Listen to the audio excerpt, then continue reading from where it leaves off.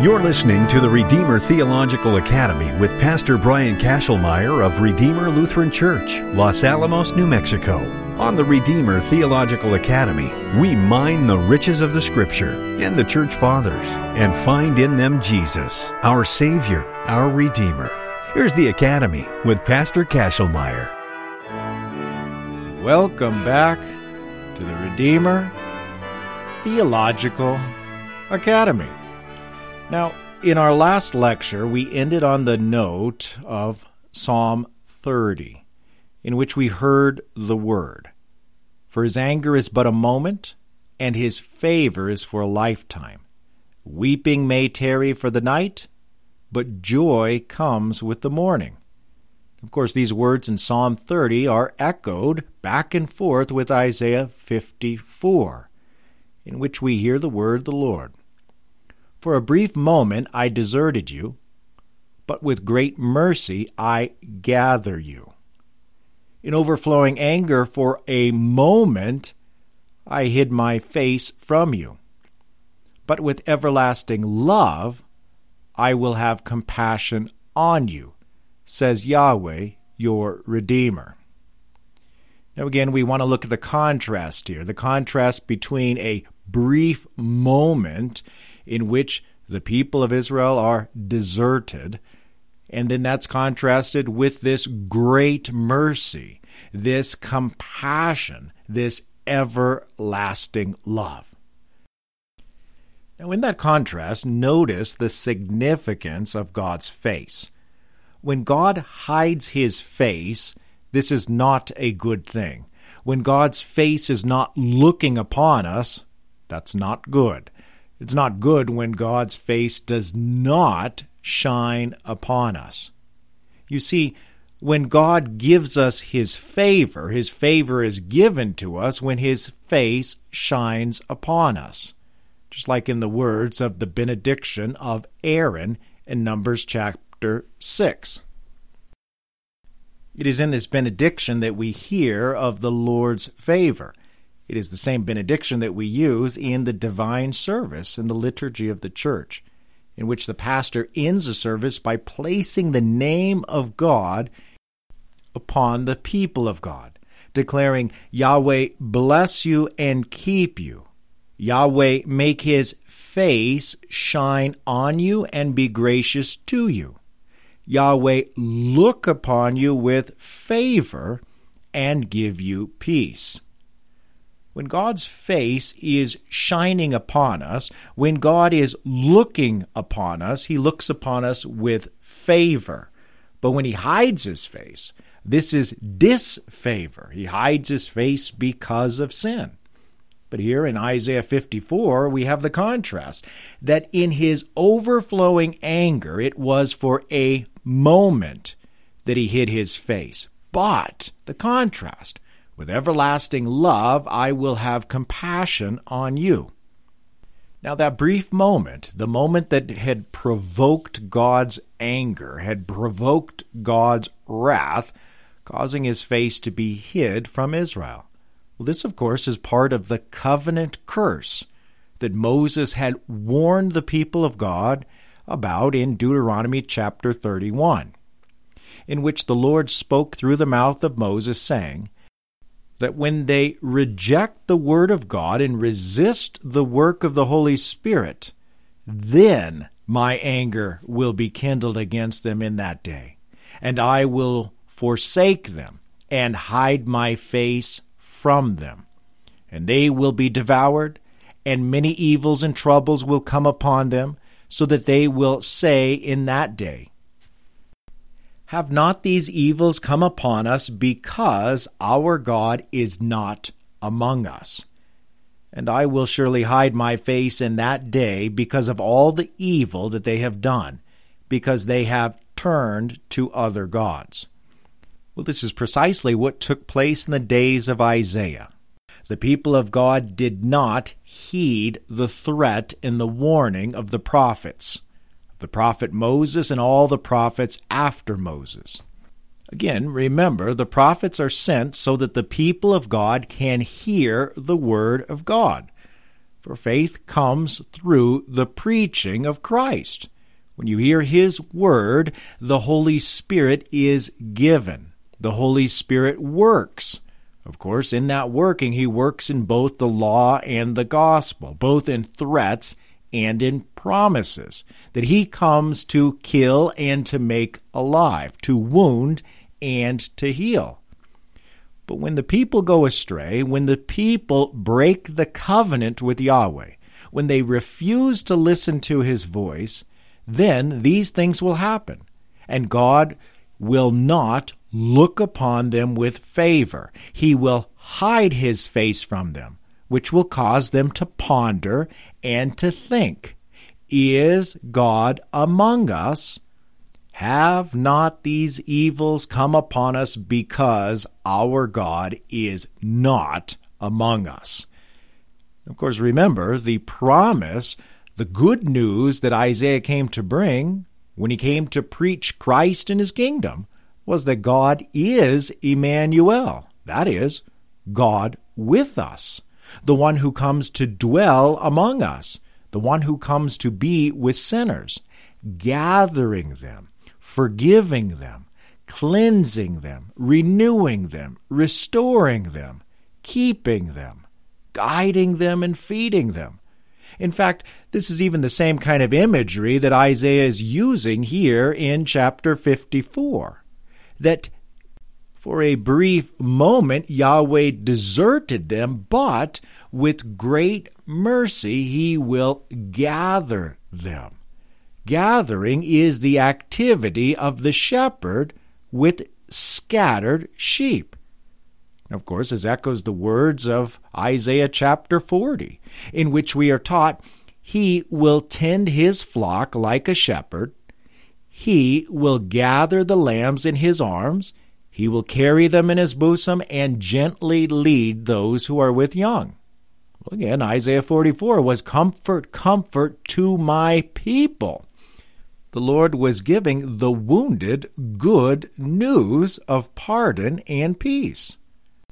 Likewise, in Isaiah chapter 43, we hear very similar words. Fear not, for I am with you. I will bring your offspring from the east and from the west. I will gather you. I will say to the north, give up, and to the south, do not withhold. Bring my sons from afar and my daughters from the end of the earth. Now again, notice this response of God to that question of contemplation.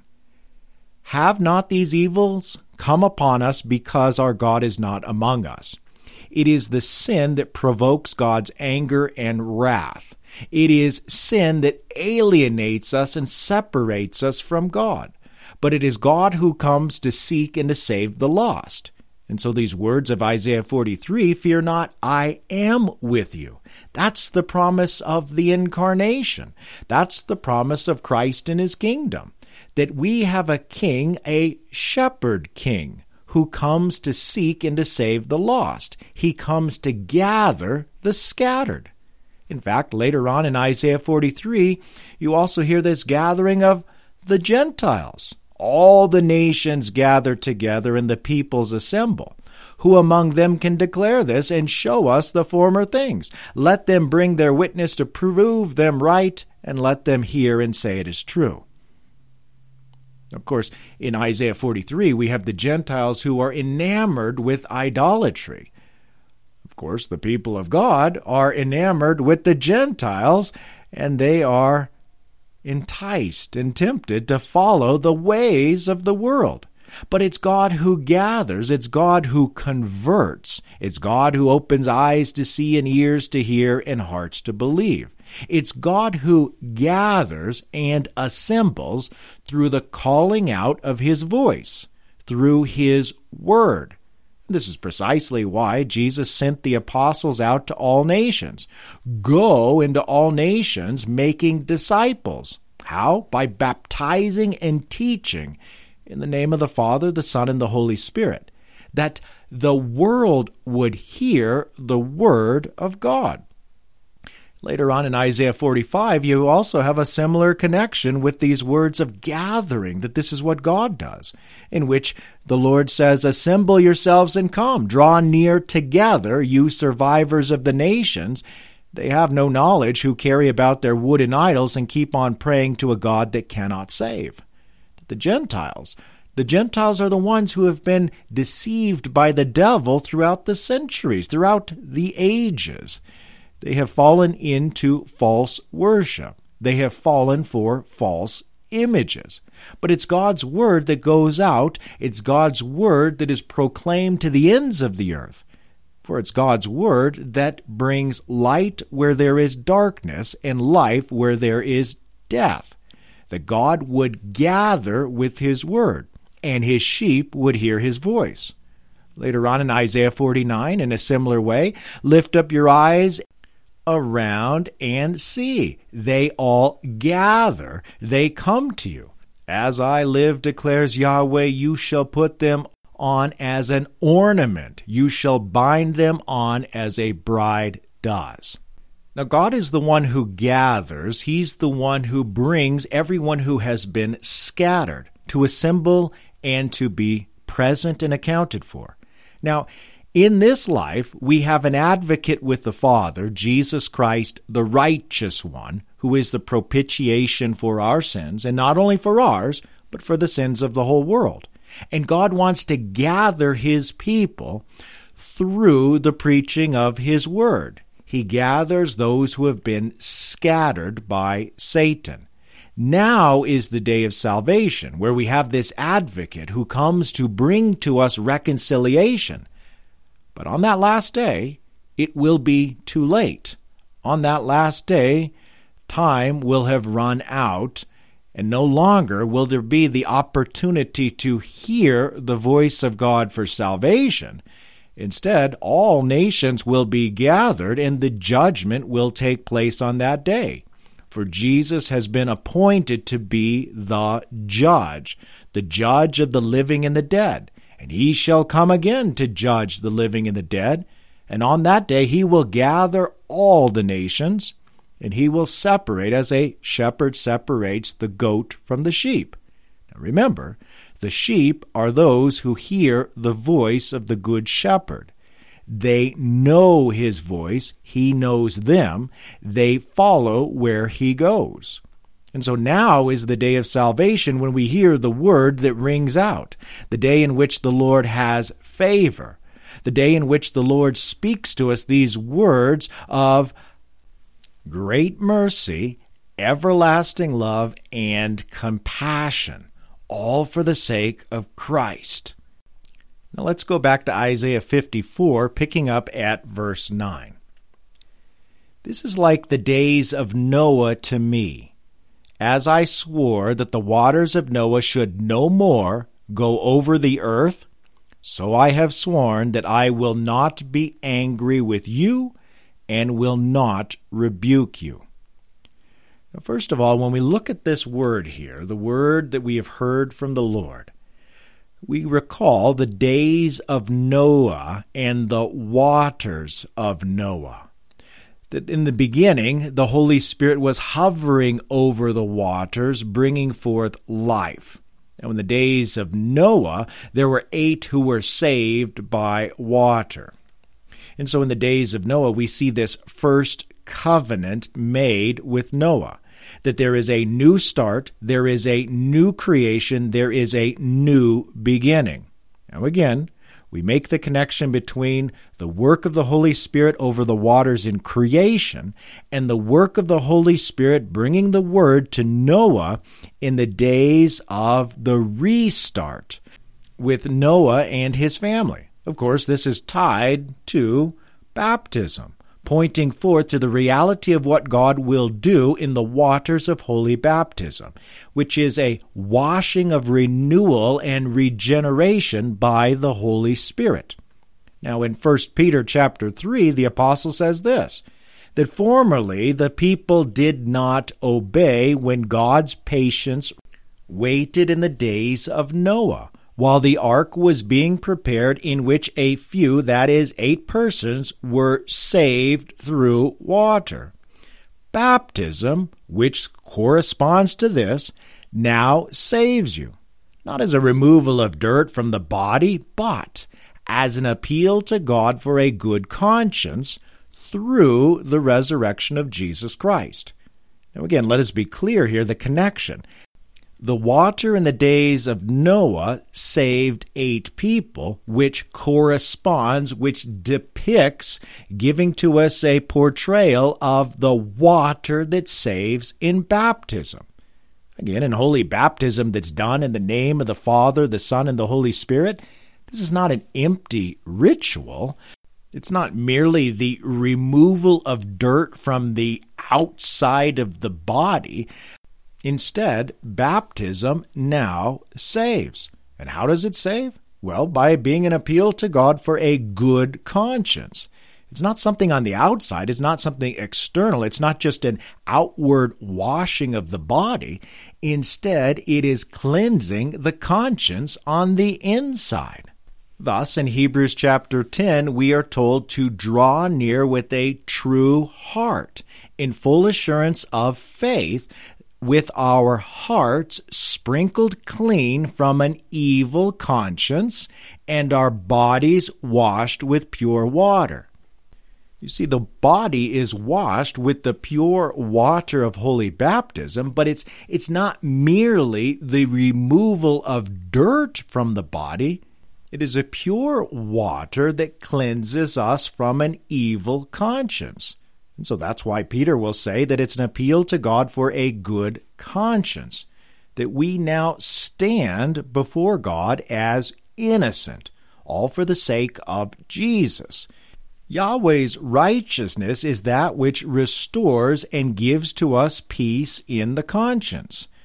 Now, when Martin Luther is commenting on this passage in his lectures on Isaiah, he notes the concern that Noah's conscience would have every time he would hear the thunder and the rain after the flood.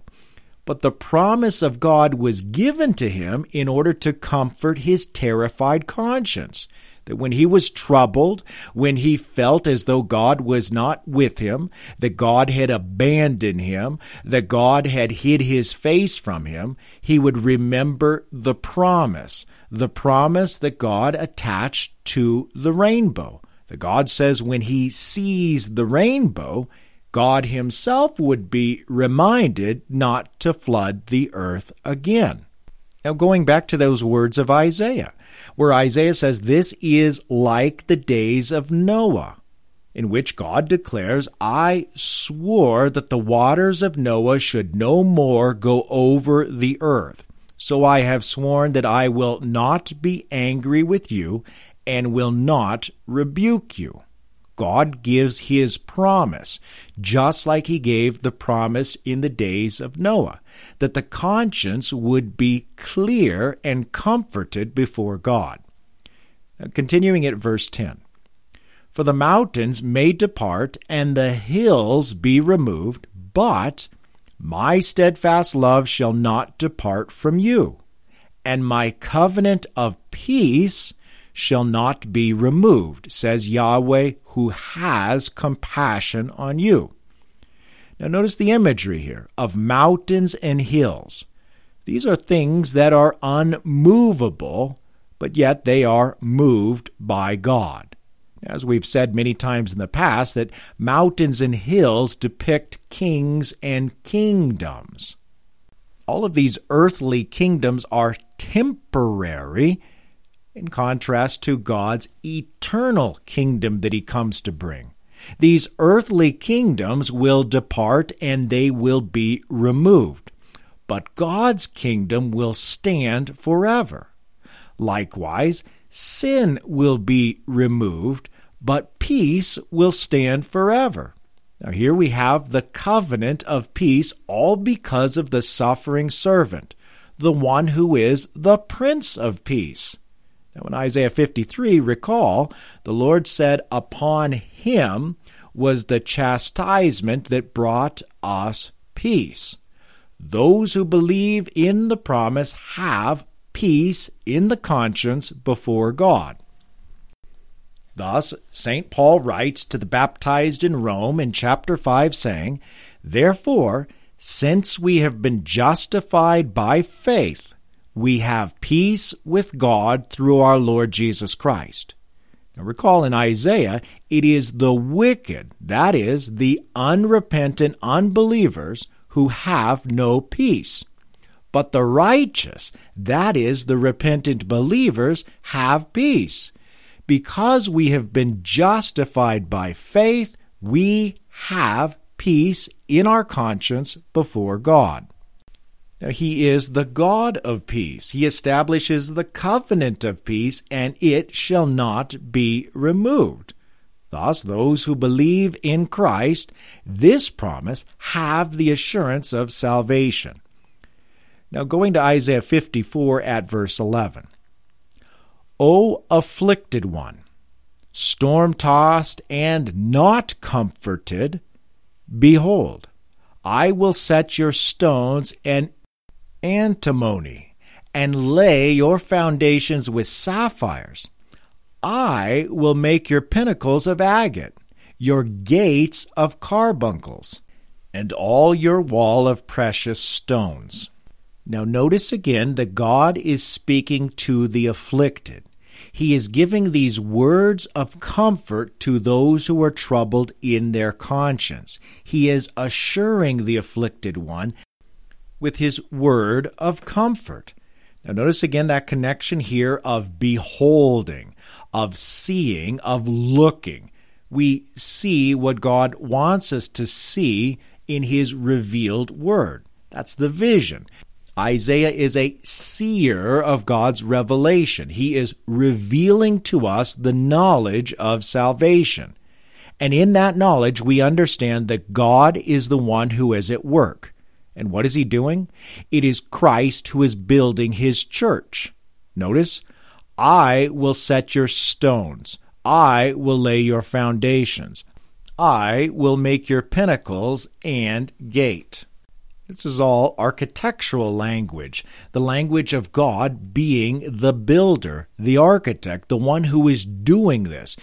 Christ builds His church. In fact, in Matthew chapter 16, remember when Jesus said, I tell you, you are Peter, and on this rock I will build my church, and the gates of hell shall not prevail against it. Although Jesus is the stone that is rejected by the builders, Jesus becomes the cornerstone, the foundation of the church upon which we are built. Now also, I want you to notice the beautiful building material. That we're talking about stones and precious stones. We're talking about sapphires and agate and carbuncles and precious stones. Now, I want you to behold and see the similarities with the appearance of Christ in Ezekiel chapter 1. That when the prophet Ezekiel saw Christ, when he heard the word, here's what he said. Above the expanse over their heads, there was the likeness of a throne, in appearance like sapphire. And seated above the likeness of a throne was a likeness with the human appearance. And upward from what had the appearance of his waist, I saw, as it were, gleaming metal, like the appearance of fire enclosed all around. And downward from what had the appearance of his waist, I saw, as it were, the appearance of fire, and there was brightness around him. Now, what I want you to see here is the sapphire. Notice the sapphire, that there was a throne in the appearance of sapphire. Now, going back to Exodus chapter 24, when Moses retells the seeing of God on the throne, he says this, And they saw the God of Israel. There was under his feet, as it were, a pavement of sapphire stone, like the very heaven for clearness. Now again, notice the sapphire stone that was seen by Moses and those who ate, in which God appeared to them, and now also in Ezekiel, and also, watch this, in the book of Revelation. In chapter 21, we are told about the new Jerusalem, the heavenly city. And at verse 19, the foundations of the wall of the city were adorned with every kind of jewel. The first was jasper, the second sapphire, the third agate, the fourth emerald, the fifth onyx, the sixth carnelian, the seventh chrysolite, the eighth beryl, the ninth topaz, the 10th chrysoprase, the 11th jacinth, the 12th amethyst. And the 12 gates were 12 pearls. Each of the gates made a single pearl, and the street of the city was pure gold, like transparent glass. And I saw no temple in the city, for its temple is the Lord God, the Almighty, and the Lamb. Now take note that every Christian is a gem and a jewel. This is the work of God who is building His church, that He is adorning the church with precious stones. In fact, in Peter's first letter to the baptized, he writes in chapter 2 saying, "As you come to Him, a living stone rejected by men, but in the sight of God chosen and precious, you yourselves, like living stones, are being built up as a spiritual house, to be a holy priesthood, to offer spiritual sacrifices acceptable to God through Jesus Christ." Now again, notice that He is that stone, the one who is rejected by the builders, that is the religious leaders of earthly Jerusalem, but He is the chosen and precious stone of God. He is the living stones.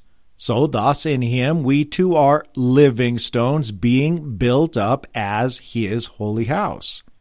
In Ephesians chapter 2, Paul writes to the baptized, saying it this way, "For through Him we both have access in one Spirit to the Father.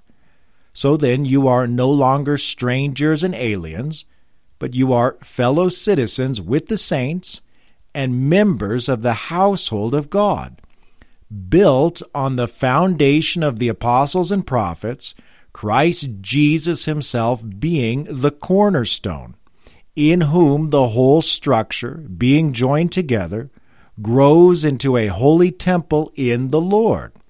In Him you also are being built together into a dwelling place for God by the Spirit."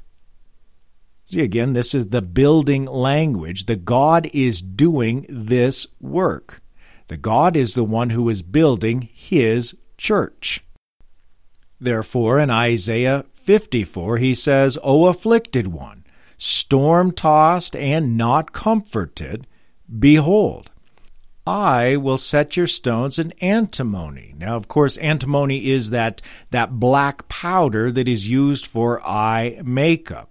He is adorning the church and making her beautiful. And thus He goes on and says that I will lay your foundations with sapphires, I will make your pinnacles of agate, your gates of carbuncles, and all your wall of precious stones. And then He goes on to say, all your children shall be taught by Yahweh, and great shall be the peace of your children. Of course, children here is sons, and sons are heirs.